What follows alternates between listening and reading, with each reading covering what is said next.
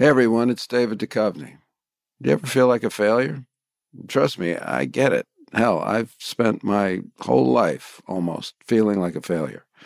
It's appropriate though, because on Fail Better, my new podcast with Lemonada Media, exploring the world of failure, how it holds us back, propels us forward, and ultimately shapes our lives is the whole point. Each week I'll chat with artists, athletes, actors, and experts about how our perceived failures have actually been our biggest catalysts for growth, revelation, and even healing. Through these conversations, I hope we can learn how to embrace the opportunity of failure and fail better together. Fail Better is out on May 7th, wherever you get your podcasts. Comedian Sam Bee has made a lot of choices in her life, joining The Daily Show, creating Full Frontal, and choosing to win a few Emmys in the process. You could say she's pro-choice. Yes, that choice, but also other choices. She's a supporter of people making life-changing decisions that can lead them down a new path, that can often lead to many other paths. On Lemonada Media's new podcast, Choice Words, Sam Bee will interview celebrities, politicians, and people she admires about the biggest decisions they've made in their lives. Together, they'll get into the gratitude or regret that accompanies each of their decisions and look at how that one moment impacted their life today. Choice Words is out now wherever you get your podcasts. Lemonada.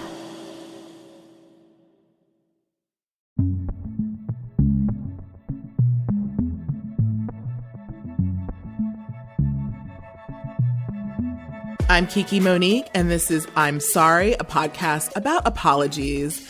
And this week I realized I need to make an Excel spreadsheet to keep track of the TV shows that I'm watching, because I'm really losing sight of like which ones I've already binged in like a single day versus the ones that I have to like watch in real time. And it's like becoming chaos because the ones in real time, I forget I'm watching them. They build up and then I have to binge. It's a whole thing. So I'm going to probably break out that spreadsheet real soon. This is Mohamed El Sheikhi, and this week I really need the weather to get its shit together. Like, decide what is it that you want to be. Are you winter? Are you summer? Are you spring? Pick something. I can't take it. I really cannot take it. And I'm Oja Lopez, and this week I read a story about Mr. Gox, who's a hamster that's dabbling in cryptocurrency, and I'm obsessed with him. And he's beating Warren Buffett's all of his predictions by like 20%.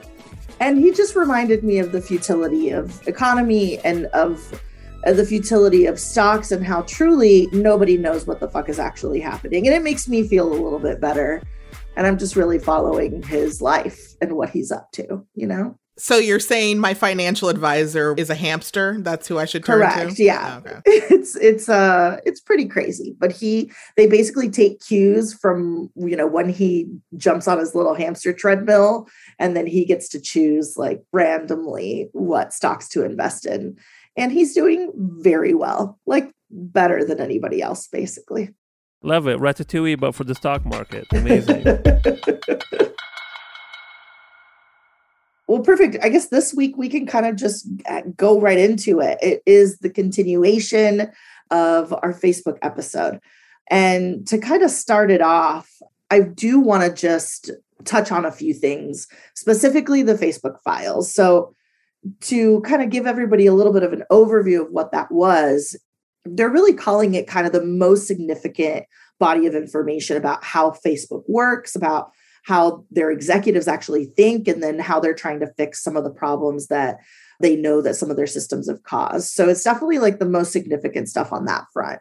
So it basically is coming out of the Wall Street Journal series, who kind of goes through and reviews all of the internal Facebook documents. And the documents include like research reports, online employee discussions, and a bunch of drafts of presentations to and from senior management. So it is a wild, group of documents. But overall, I guess, what is y'all's impression of the documents as you've been kind of sorting through them? I mean, the thing is, it's funny because, like, yes, it's coming out now, like all of the shit that Facebook has been doing, but like none of it has been, surprising by any means, you know? No, it hasn't. You're right. Because you're like, oh, Facebook is fucked up. Facebook is doing this to, like, you know, sway the election. Facebook is doing this for, like, teenagers, blah, blah, blah, and all of that. Or, like, Facebook, like, fueling divide in the country. And you're like, yeah, I've seen it. Yeah. Yeah. I mean, I feel like, you know, if you went into any major corporation, every single one of them could have their own version of the files. Because let's be Agreed. real, you don't get to become a millionaire by being 100% ethical the entire time. It's just, I'm sorry, it's impossible, right? Yeah. So every corporation is going to have a trail. They just happen to be, you know, spotlighted because they literally are running the world at this point. Yeah, like we feel it and it's things that we've been talking about, but it's more of like the acknowledgement of Facebook saying, oh no, we know all of these problems and we're choosing to maybe not solve them. You know, we're choosing not to address because it basically hurts our business and hurts our growth, even though these issues are pretty egregious and they need a solution and they're affecting 3 billion people. So just to really kind of get into it and give an overall view. So when I looked down at some of what the research project's names were, they truly were insane. Like one of them is understanding the intersection between criminal organizations and human trafficking. It sounds like a high school college display paper where you like put the title first, even though you don't know what you're going to fucking write. And then Project Daisy Launch, which is the project basically where they removed all likes, you know, where you couldn't see how many likes you were getting. And it was more of a delayed response in seeing that. The Apple Escalation, which I think is a really fun. It all sounds like crime novels. And then, teen girls' body image, and then coordinated social harm. So those are some of the research like titles that they have up.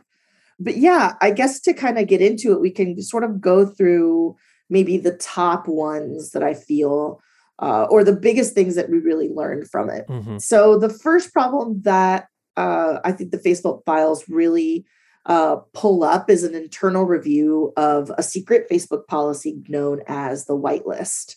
So this is basically what they're saying is that for a select few members of the Facebook community, they're just not going to enforce certain policies and standards, unlike the rest of the community. So these particular people on the whitelist can basically violate, you know, Facebook standards without any consequences. And then instead of, you know, when these people do violate the terms, they don't immediately get kicked off. They go through something called a cross-check, meaning that somebody's going to cross-check a decision that a moderator or an AI has made about deleting a specific post. So it is like basically saying we're going to hold these, I guess, quote, famous people, celebrities, politicians to a completely different standard than everybody else. Yeah, which sucks because I've a few months ago, I've learned that I am definitely not on that whitelist because I got banned from Facebook twice. Wow. Wait, why? Well, the first time I tweeted about like how they were like undecided voters and how we, instead of like, you know, trying to convince them to vote, we can just beat the shit out of them. And okay. As a joke, you know, I don't want to harm anyone. And then Facebook, you know, banned me for like a week. And then I came back, took a screenshot of it and said, hey, I want to apologize. What I meant to say was that we should beat the shit out of Mark Zuckerberg instead. And they banned me for another month. Oh, wow. I was like, I guess I'm not on the whitelist, which by the name of it and the people on it, I think the whitelist is the list of, you know, Mark Zuckerberg's favorite white people. So it is what it is, you know. Well, favorite and some not favorite. I don't know. I guess when you're in the category of rich, does it matter? It's like you might be on the right, you might be on the left. You're still rich, so you're part of my crowd, I guess. Exactly. Yeah. Yeah, exactly. It's definitely like, you know, like the whole idea of the algorithm and the whole idea of Facebook is for more people to come to the site. And so the practice of kicking off celebrities or rich people that bring people and bring attention to the sites doesn't make sense with their business practices. And so they just sort of, I have a word that I use in my real life, which is when I know something is wrong, but I continue to do it. I call it transcending. I have transcended that thing. Like, yes, I understand that veganism and vegetarianism are probably the right way to go for the environment, but I have transcended that idea and continue to eat meat no matter what. And to me, that's what I feel Facebook does all the time. They sort of just transcend the issue and they're like, we know it's there, but we're just don't have to actually deal with it. Yeah. But, the thing is, like, all of these issues you've described are a problem with Facebook. Facebook, though, is doesn't exist anymore. It has a new name. So the Meta, which is the new name for Facebook, has not done any of these things that you're accusing Facebook of. I mean, that's Mark Zuckerberg's Facebook. That's a whole other, the other Mark Zuckerberg will deal with it. But Mark Zuckerberg, who is the CEO of Meta, hasn't done anything wrong so far. No. I mean, we'll give him 2 more days. Clean slate. Yeah. Yeah. I love the idea that it's like, when like a kid is like 11 and they're like, I hate my name. Ashley is such a bad name. And now I'm going to go by like Unicorn Agenda, and it's for like 6 months of their lives. We're all like, okay, Unicorn Agenda. I got to go with what you're saying. This is Facebook. Now, like, we just don't like this name anymore. We want to be disassociated from all the bullshit we've pulled off so far. What's funny about the new name is just knowing how many people have sat together and had meetings to come up with that. Do it like I'm just imagining Mark Zuckerberg being like, yeah, so we want to be, part of the metaverse and we want to like explore the metaverse. What should we name the company? And everyone was just like, The Verse. And someone was like, for like 3 hours or like 3 days. And someone was like, no. What is the first Meta? And everyone was just like, holy shit. Holy shit. Yeah. Wow. Okay. Yes. That. The naming exercise cost them millions. I know it cost them millions.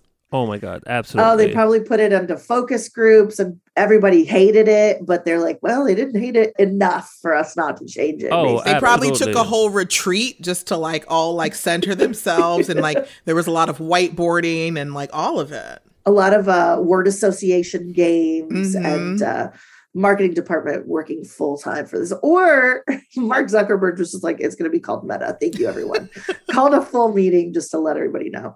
Yeah, I can't wait for like the next time I fuck up or say something fucked up on social media or something and people come after me and I'm like, well, now I am Mo, no longer Mohamed. I mean, I don't know what you guys talking about. I don't know who that is. That's a different guy. Yeah, that's another person in a different, in a different universe. It's not me. I didn't do anything. You can't prove it. Oh. Yeah, this whole like change of name at the same time as the Facebook files, it keeps coming up over and over again. It just feels so disingenuous and crazy. And the video of Mark Zuckerberg, the one that you shared, Kiki, where he's like in some kind of like AI house in the middle of a lake or something. He's like looking out of the window. He's like playing technology. He's like a kid, Yeah.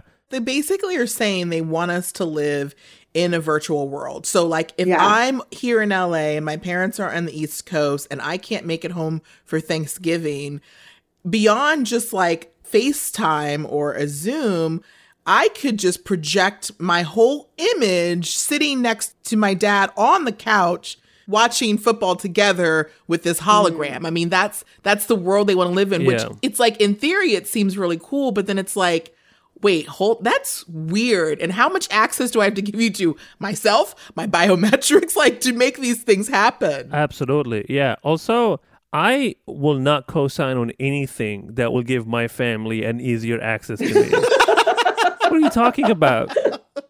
You're just in a tightly regulated relationships with your family. Absolutely. Imagine if whenever my dad wanted to hang out, he would just show up. No. Absolutely not. Cancel that right now.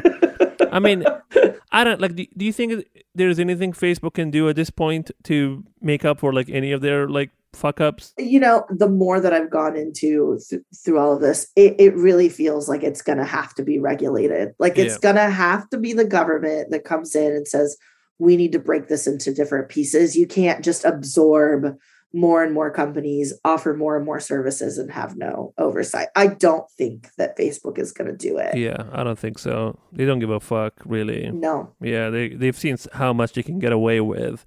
But I don't know. Honestly, I'm at this point, I'm just worried that they'll just absorb the government. Yeah, that's the thing. I feel like Facebook is sort of a runaway train. Like, I equate it to almost like climate change. Like, have we crossed the point of no return? And it's like, it's just going to end up playing out the way it plays out. Yeah. I think that that's the case with a lot of things right now, or at least that's what it feels like. And so, especially because the idea of change would take all of us voting in specific ways, holding our representatives accountable consistently while also surviving and trying to make enough money to live our fucking lives. It's like overwhelming, you know? And in that feeling of being overwhelmed, it can be really difficult to envision a world where, you know, Facebook gets held accountable. Yeah, it won't. We'll see. We'll see what happens. Yeah. And like, obviously, you know, we can talk about it at this level, but I'm really excited that today we invited Vitus Spear, who is the host of Under the Desk News on TikTok, where they have over 1.6 million subscribers. And they also now are the host of the LA Times TikTok account, breaking down news into really bite-sized pieces so we can understand. So we spoke with V last week about all of Facebook's recent controversies, the congressional hearings, the outage, the whistleblower, and more. When we come back, we'll talk with Vitus Spear.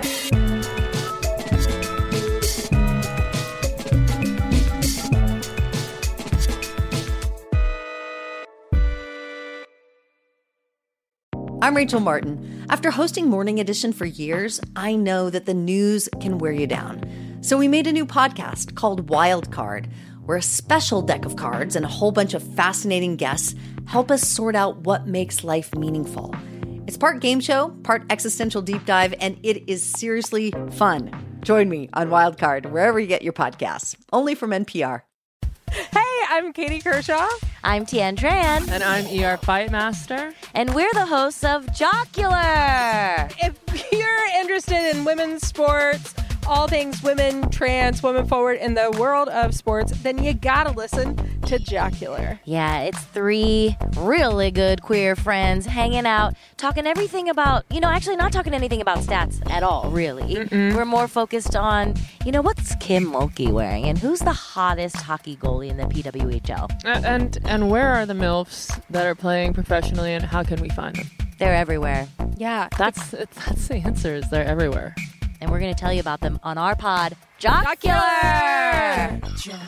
Listen to it wherever you get your...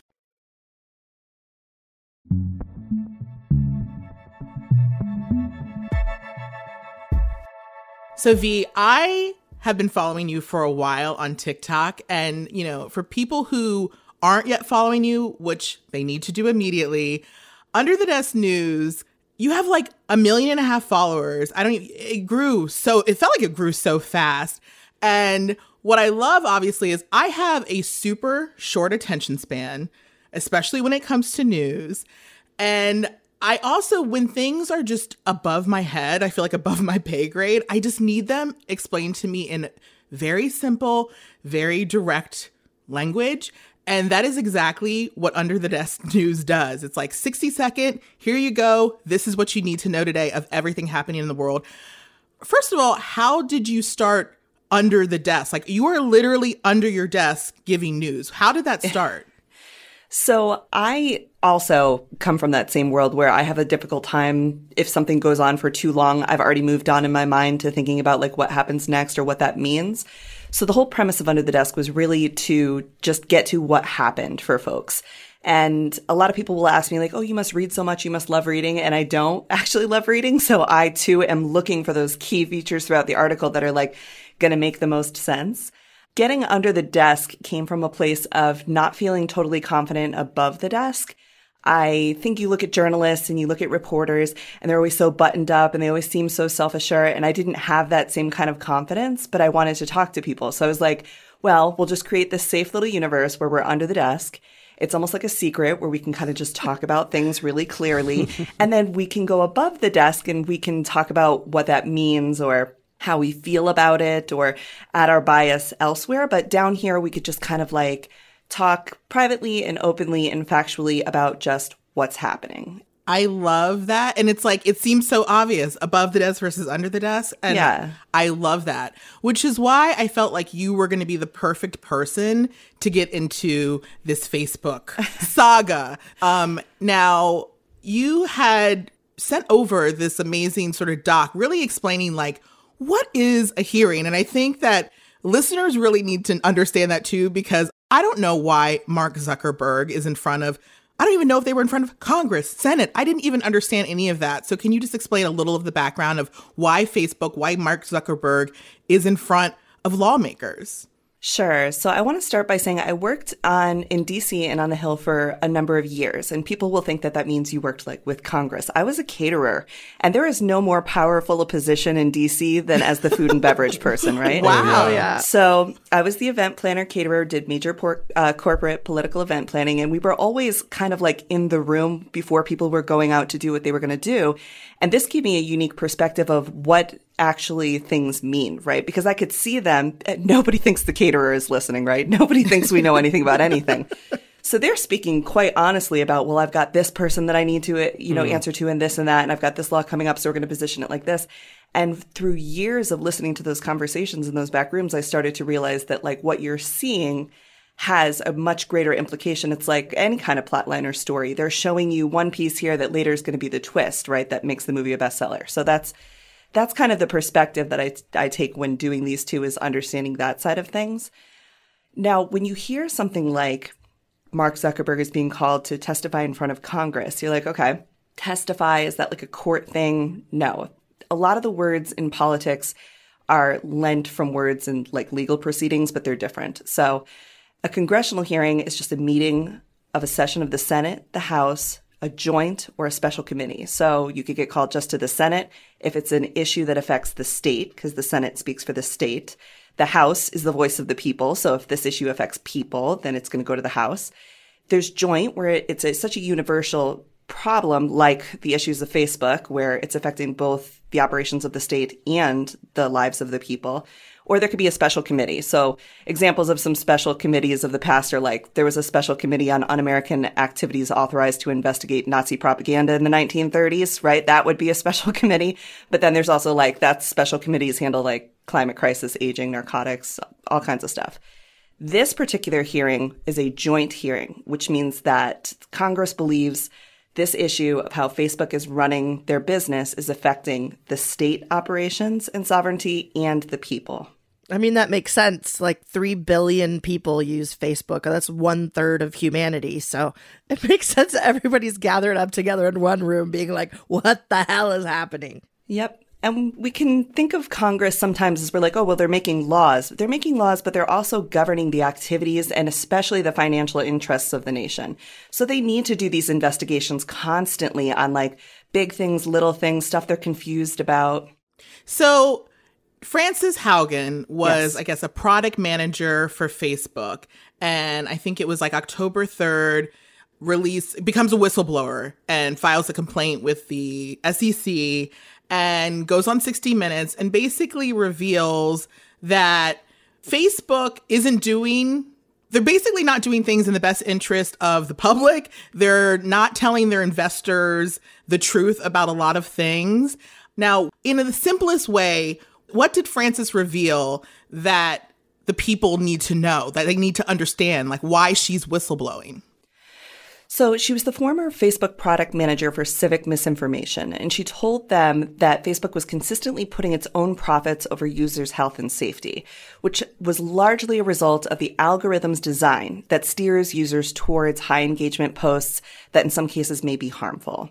So Facebook had, and I'm just speaking from what I know, I'm not a representative of Facebook or can speak to exactly their situation, but my read on it is they were a business, first and foremost, of course, have shareholders, and were making selections that were more based on scaling their business, growing their business, than they were necessarily on the socioeconomic impact of that scale.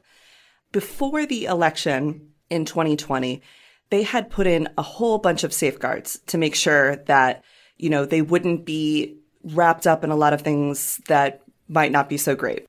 as soon as the election was over, they stopped doing that. And they cut those misinformation channels and the labor that was behind monitoring essentially Facebook for disinformation for issues.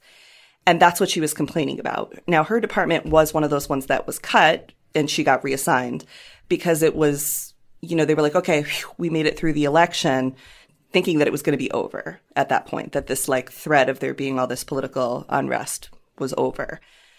Of course, that didn't happen, and we continue to see a lot of issues through social media channels where people are able to kind of like group up and develop some mob thinking on any topic.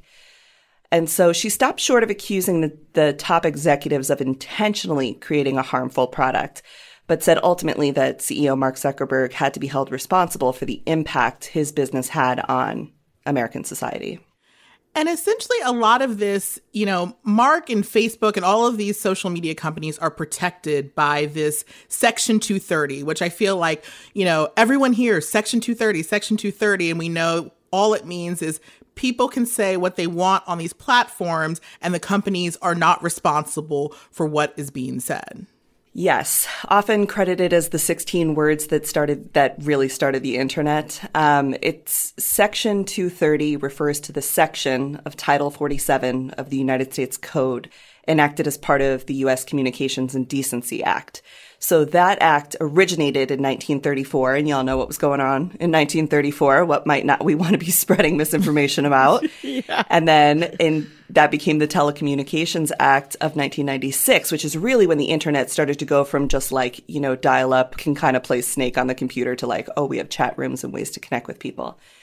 So under this section, platforms can choose to moderate some of their content without being liable for all of it. And it's basically how social media can exist. So that's how Twitter can say, hey, this is against our content violation. This is a content violation. Or Facebook can say, we moderate this type of content, but we're not responsible to all content. It allows social media companies to be treated as distributors instead of as publishers. So, you know, Facebook is essentially, you know, possibly spreading harmful information. You know, Frances Haugen whistle blows on October 3rd. And then suddenly there's this Facebook outage on October 4th, which happens to also coincide with the day an article comes out where Facebook says, we are no longer apologizing for things. We've spent all of this time apologizing, and we're not going to apologize anymore. One, you know, I know that there's conspiracy theories about like, did this outage happen because of this whistleblower? I mean, obviously, that can never be proven. But I mean, I do think it's pretty interesting. They're just like, let's just shut it down. So what was so surprising, and I had posted about this pretty quickly, just like the facts of what were coming out, who was testifying, what they were saying, just the facts of what was being said.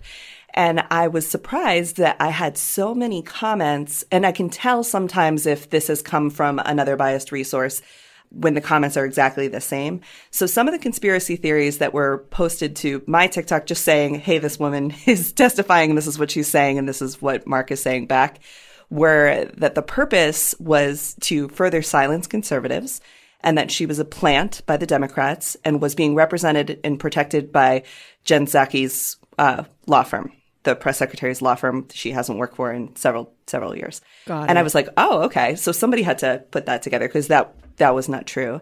The second one was Christians are under attack. This is a false flag to pass laws that would limit freedom of speech online, including your ability to worship. And you can see in there why that would be concerning to someone if they were to believe that statement from a source that they trust. And also, now we're not talking about Facebook anymore. Now we're talking about your ability to practice your religion and spread your religion. That's a whole other threat, right? And then it was a big distraction from the vaccine mandate. They were going to put the vaccine in your food and the water supply. That's not going to happen.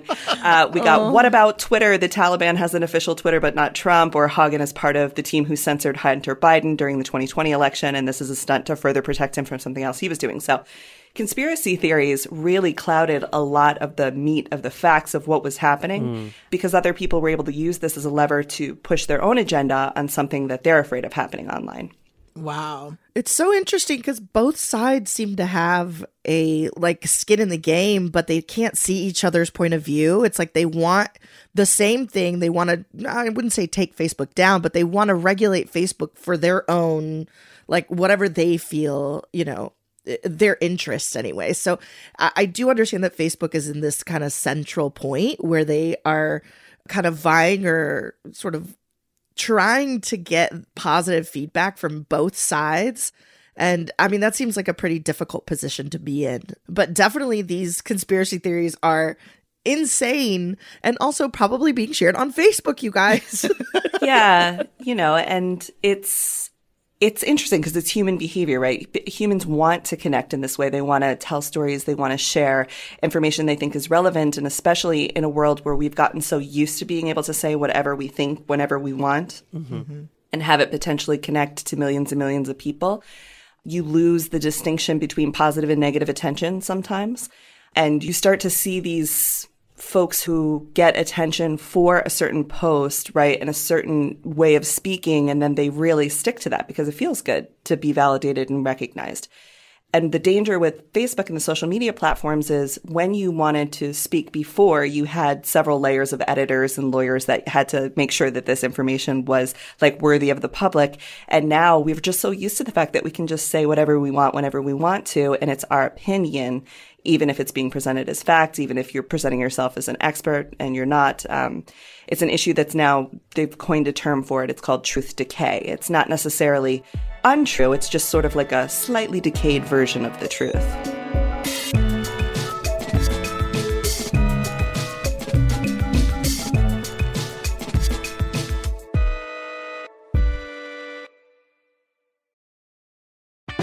Hi there, it's Julia Louis-Dreyfus. You may know me from my podcast called Wiser Than Me, where I talk to older women and get their wisdom from the front lines of life. After season 1 aired, I was amazed by how many people told me our show made them look forward to getting older, which is why I'm here to talk about season 2 of the show. Sally Field, Billie Jean King, Beverly Johnson, Ina Garten, Bonnie Raitt, just to name a few. And of course, my 90-year-old mom, Judy. All hail old women. Wiser Than Me Season 2 is out now from Lemonada Media.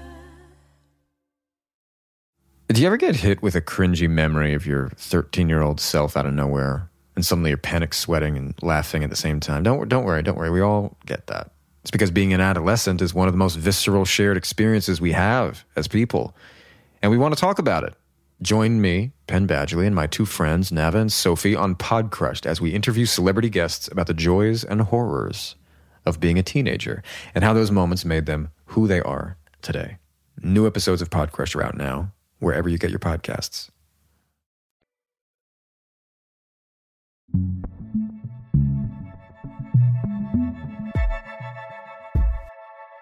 This outage happens. It's down 6 hours.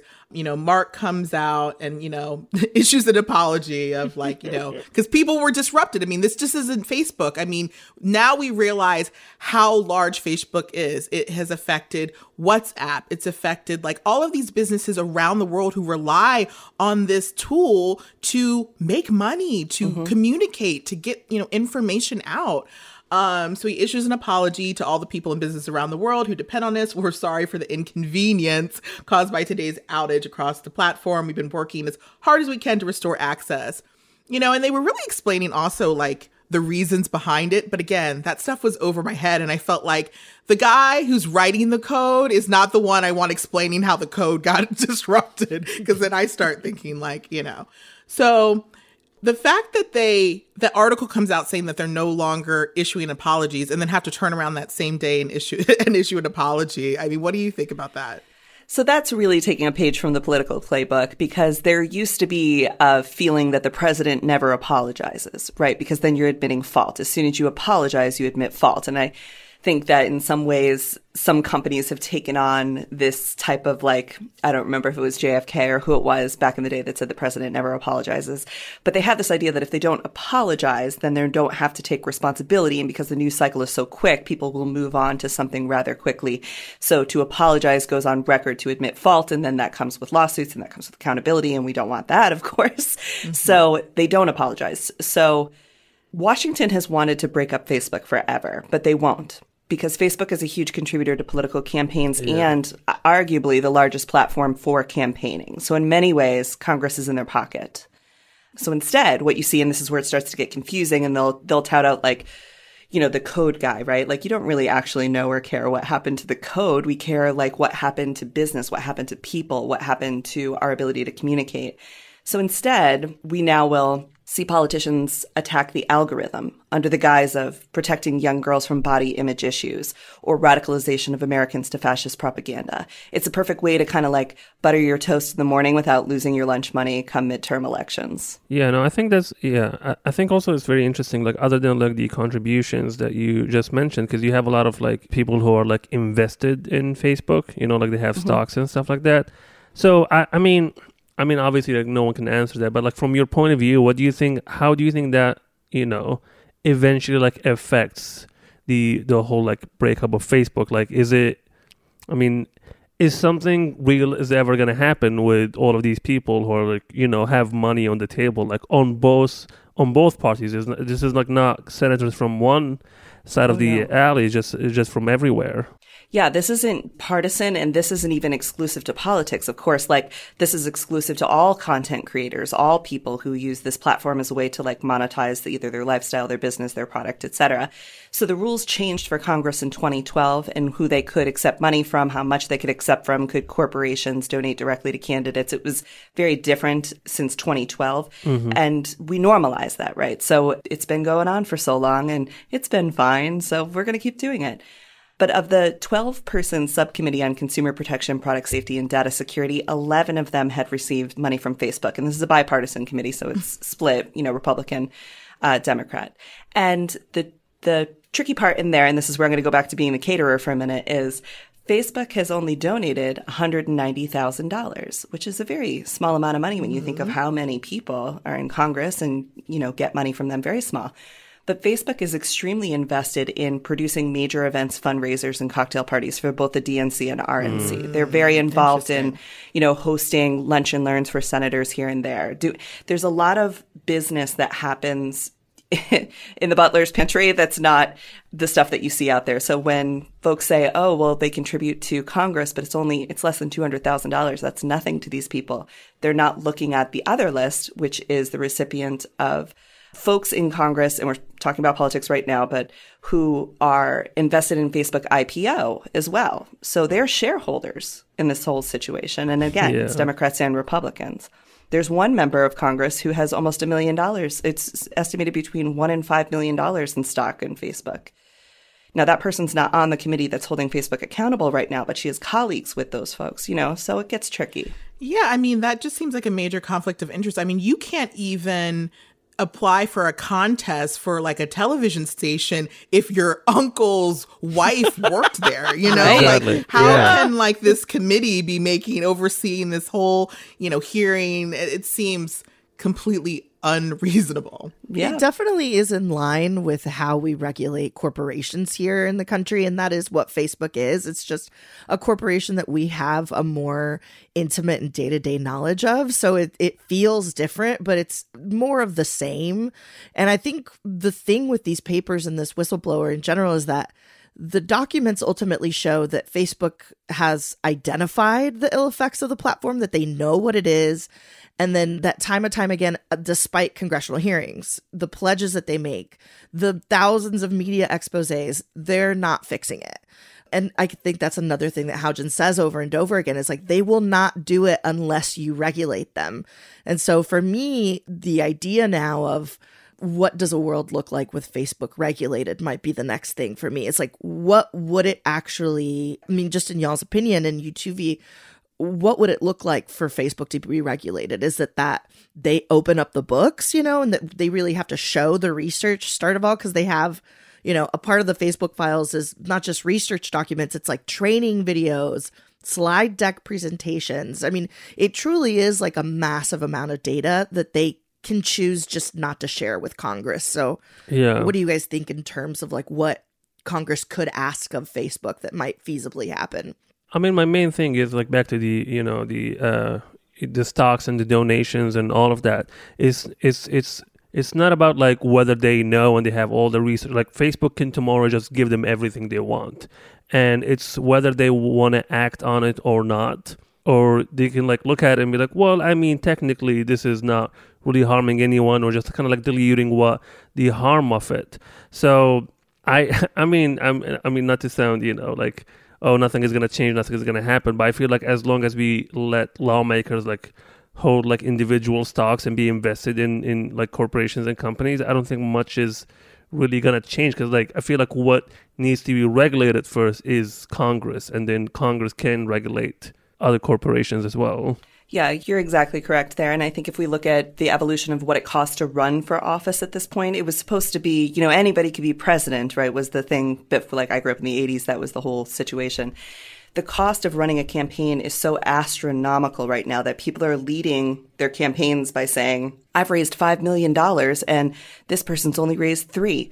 I hear that more than I hear what the agenda is. And I think that's very unusual and something that we should keep in mind when we're asking the question, who is going to be the one to regulate Facebook, when these are the same folks who are oftentimes talking about how much money they've raised, and they've done it through this channel, not exclusively, but certainly as a platform and similar to other social medias.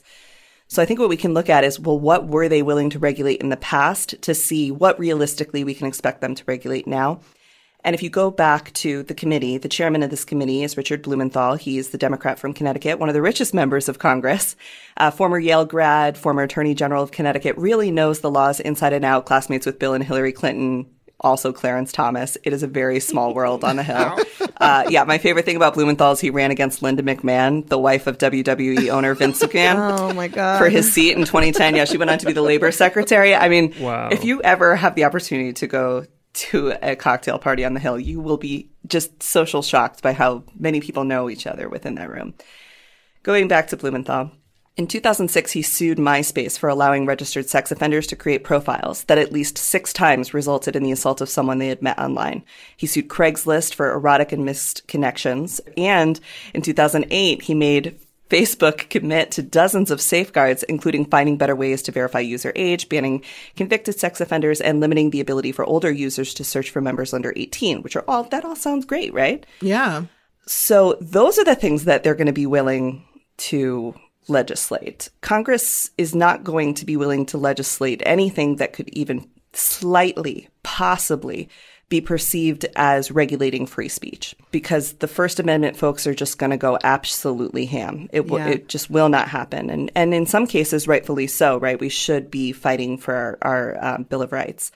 So the only regulatory laws that have ever been passed on the internet are ones that save the children, regulate morality to fit Christian doctrine, deplatform sex workers, or reduce freedom of speech and expression for people under 18. And I think that's truly, those 4 places are the only place you'll see any kind of controls being put in. So it just feels like a lot of money being spent for what feels like a charade. Like you want to put in certain things that will make us feel good because they're all things that, we don't want those things happening, but it's not like the core of like what we need to address. Yeah, it's like a bunch of Band-Aids on a big shark bite, kind of. Well, it's a bunch of great fodder for campaigning, right? Like I sponsored the bill that stopped sex offenders from being able to make social media accounts. That's incredible. That's awesome.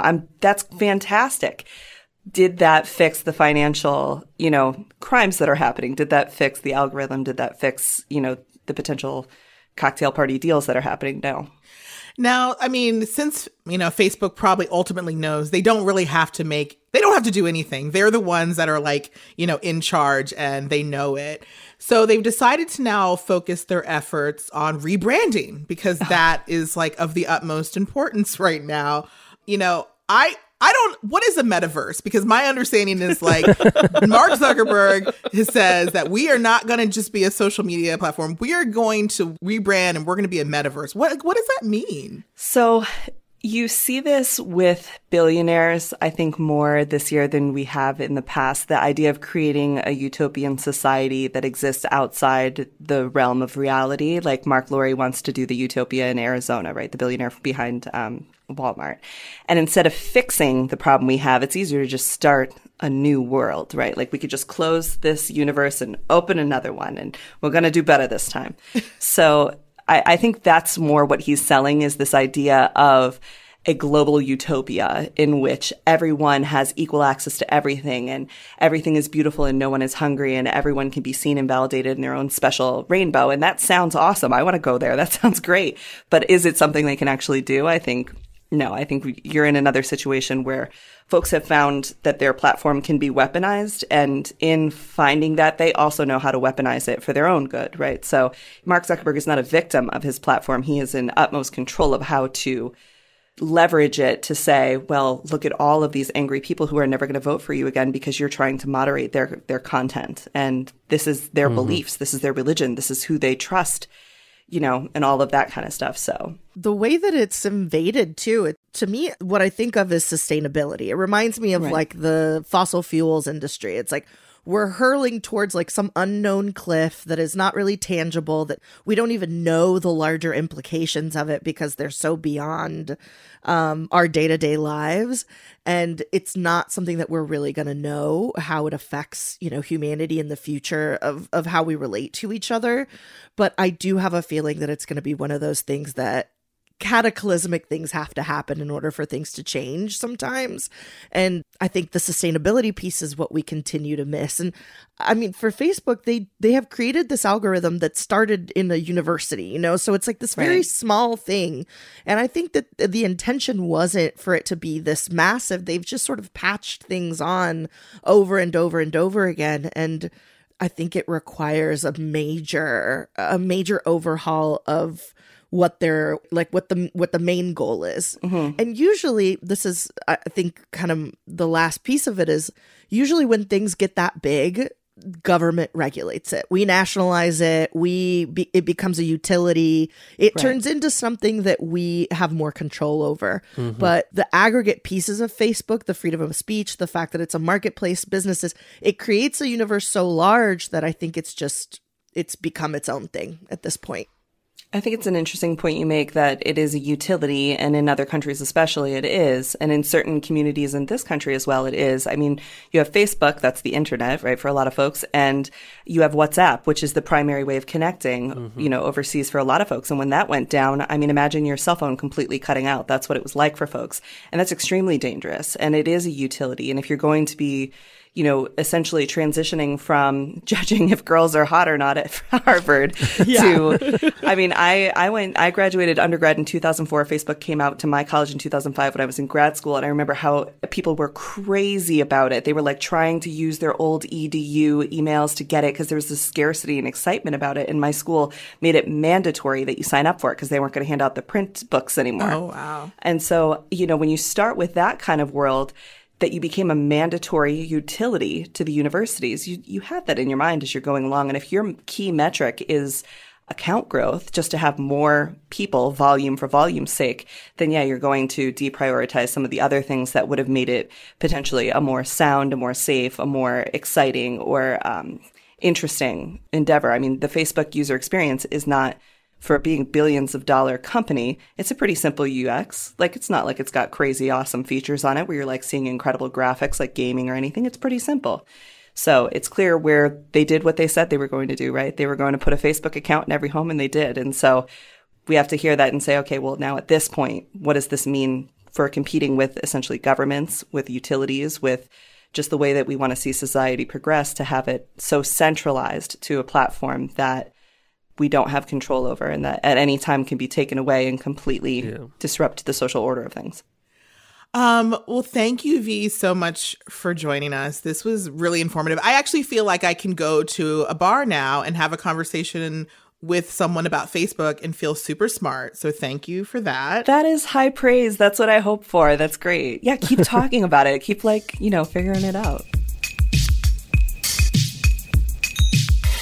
Okay, so now it's time for my favorite segment every week, which is Sorry Not Sorry, where we, apologize to someone or have someone apologize to us, whichever way you like it. So let's start with Kiki. What's happening this week? I've been doling out more apologies than I normally do. So this week, I want an apology. Okay. I unlocked a memory recently. When I was living in New York, I was trying to be a voiceover artist. And my friend hooked me up with this job. And I go and I'm basically auditioning for this job and, spend like an hour just like recording, re-recording. And then we finish and we leave. And we're both headed to the subway and we're both getting on the same subway. and we're going opposite directions, but we go through the same entrance. So when we get to the bottom of the stairs, we're saying our goodbyes. And the woman has my audition CD, it was on a CD at that time, in her hand, and she just throws it in the trash in my face and then was like, bye. And I was like, look, I know my voice may not work for everyone, but you could have at least waited until I went the other way and wasn't looking before you just trashed it in my face. Oh my God. So I still live in New York. Do you have the name of the person and their location? I can play a series of humiliating pranks on them anonymously. I can go check in on them. I'm sure I still have their contact information in my Gmail, so I will search and I will send that to you if I find it. That's fucking insane. Wow. I mean, yeah, I don't like that. Oh, do you have something worse? No, I mean, worse is a great way of putting it. I would like to apologize for, I guess, a misunderstanding that happened with somebody at the theater that I work at. Mm-hmm. We were both getting on the elevator at the theater, and I realized that they were trying to get in, and I said like, oh, okay, I'm going up, which obviously they know we're on the bottom floor. There's no other way to go. But they misunderstood something that I said and asked them, basically thinking that I asked them not to get on the elevator, to just let me ride the elevator by myself. And so they then proceeded to tell a couple of people that I asked them not to get on the elevator with me. And I just want to say, not the case. Get on in the elevator, guy. No problem. Come on in. But apparently I'm just getting a reputation in the improv community that I like to ride elevators by myself and will ask you not to get on with me. I mean, it is true. You do have a history of that. When we met in LA, Oha kicked me and Kiki out of an elevator because she wanted to be there alone. So, I mean, apology accepted, I guess, or whatever. Yes. I had one person come up to me and be like, what do you do in there that you have to do it by yourself? Oh my. I mean, I think elevator encounters in general are just always so awkward. It's like, who do you ask someone? Do I push their button for them? Is that too presumptuous because they might think I want to know where they live? It's like, it's always awkward in elevators. So actually, you know what? I want a reputation where people think I want the elevator to myself because I would prefer it. Got it. I mean, during the pandemic, that was easy to do, because you can look at people and be like, you're a diseased person. Like, you don't need to come in with me. But now it doesn't you're a matter. diseased person. Well, yes. Yeah, of course. Absolutely. Well, this week I would love to apologize to one of my cats because I've put him through a lot on the weekend. He's been like throwing up a lot. Cat behavior. Yep. They love to do that. Love it. And I mean, I'm not going to ask for an apology for the throwing up, even though the other day he got on the top of one of the seats, made eye contact with me, and threw up all over the seat. Oh, wow. Which seemed intentional, but whatever. That's like bad boy hot behavior. I know. You know what I mean? Ooh. But we took him to the vet, and literally I've heard new sounds there that he's never made before. He was so upset. Aww. So fucking upset. And we also like trimmed his nails because he's very aggressive, and now it's so funny because now he's trying to scratch me and there's like almost nothing, and it's just so funny. And I'm like, oh wow, look at that! Look who fell out of grace. Amazing. Who has the power now? It's me. I'll scratch you. But yeah. And mainly I'm apologizing to him because apparently the reason he was throwing up, he's fine, he's okay. The food we've been giving the cats, as the doctor has described it, was the McDonald's of cat food. Okay. Oh, got it. It's very tasty, but not good. Oh, and, okay. Was I buying it because it was the cheapest option? Maybe. But yeah, anyway, we got them fancy food now, so hopefully they'll stop throwing up. I think I've spent more money on my cat's food some weeks than I have on my own. Oh, absolutely. I had a 1.5 year long period where my cats had insurance and I did not have insurance. I was like, okay, Oha, this is who you are as a person now. Great. I'm Sorry is a Lemonada Media original. The show is produced by Alex McCohen. Supervising producer is Chrissy Pease. Our executive producers are Stephanie Whittles-Wax and Jessica Cordova-Kramer. Our mix is by Kat Yor, and theme music was composed by Xander Singh. If you like this show, please rate and review. And please don't cancel us. You can find out more about our show at Lemonada Media on all social platforms, or follow us on Instagram at I'mSorry_podcast. We'll be back next week. And until then, be nice, play fair, and always say, I'm sorry. Thanks for listening. Do you ever get hit with a cringy memory of your 13-year-old self out of nowhere, and suddenly you're panic sweating, you're laughing, and maybe a little bit of tears are coming all at once? Don't worry. We all do.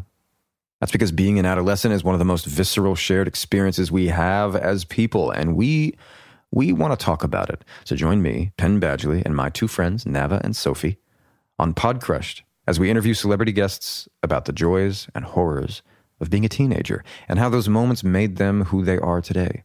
New episodes of Podcrushed are out now. You can listen ad-free on Amazon Music or wherever you get your podcasts. Hello. I am Jose Andres. Maybe you know me from my restaurants or maybe from Wall Central Kitchen, the organization I founded to feed people after disasters.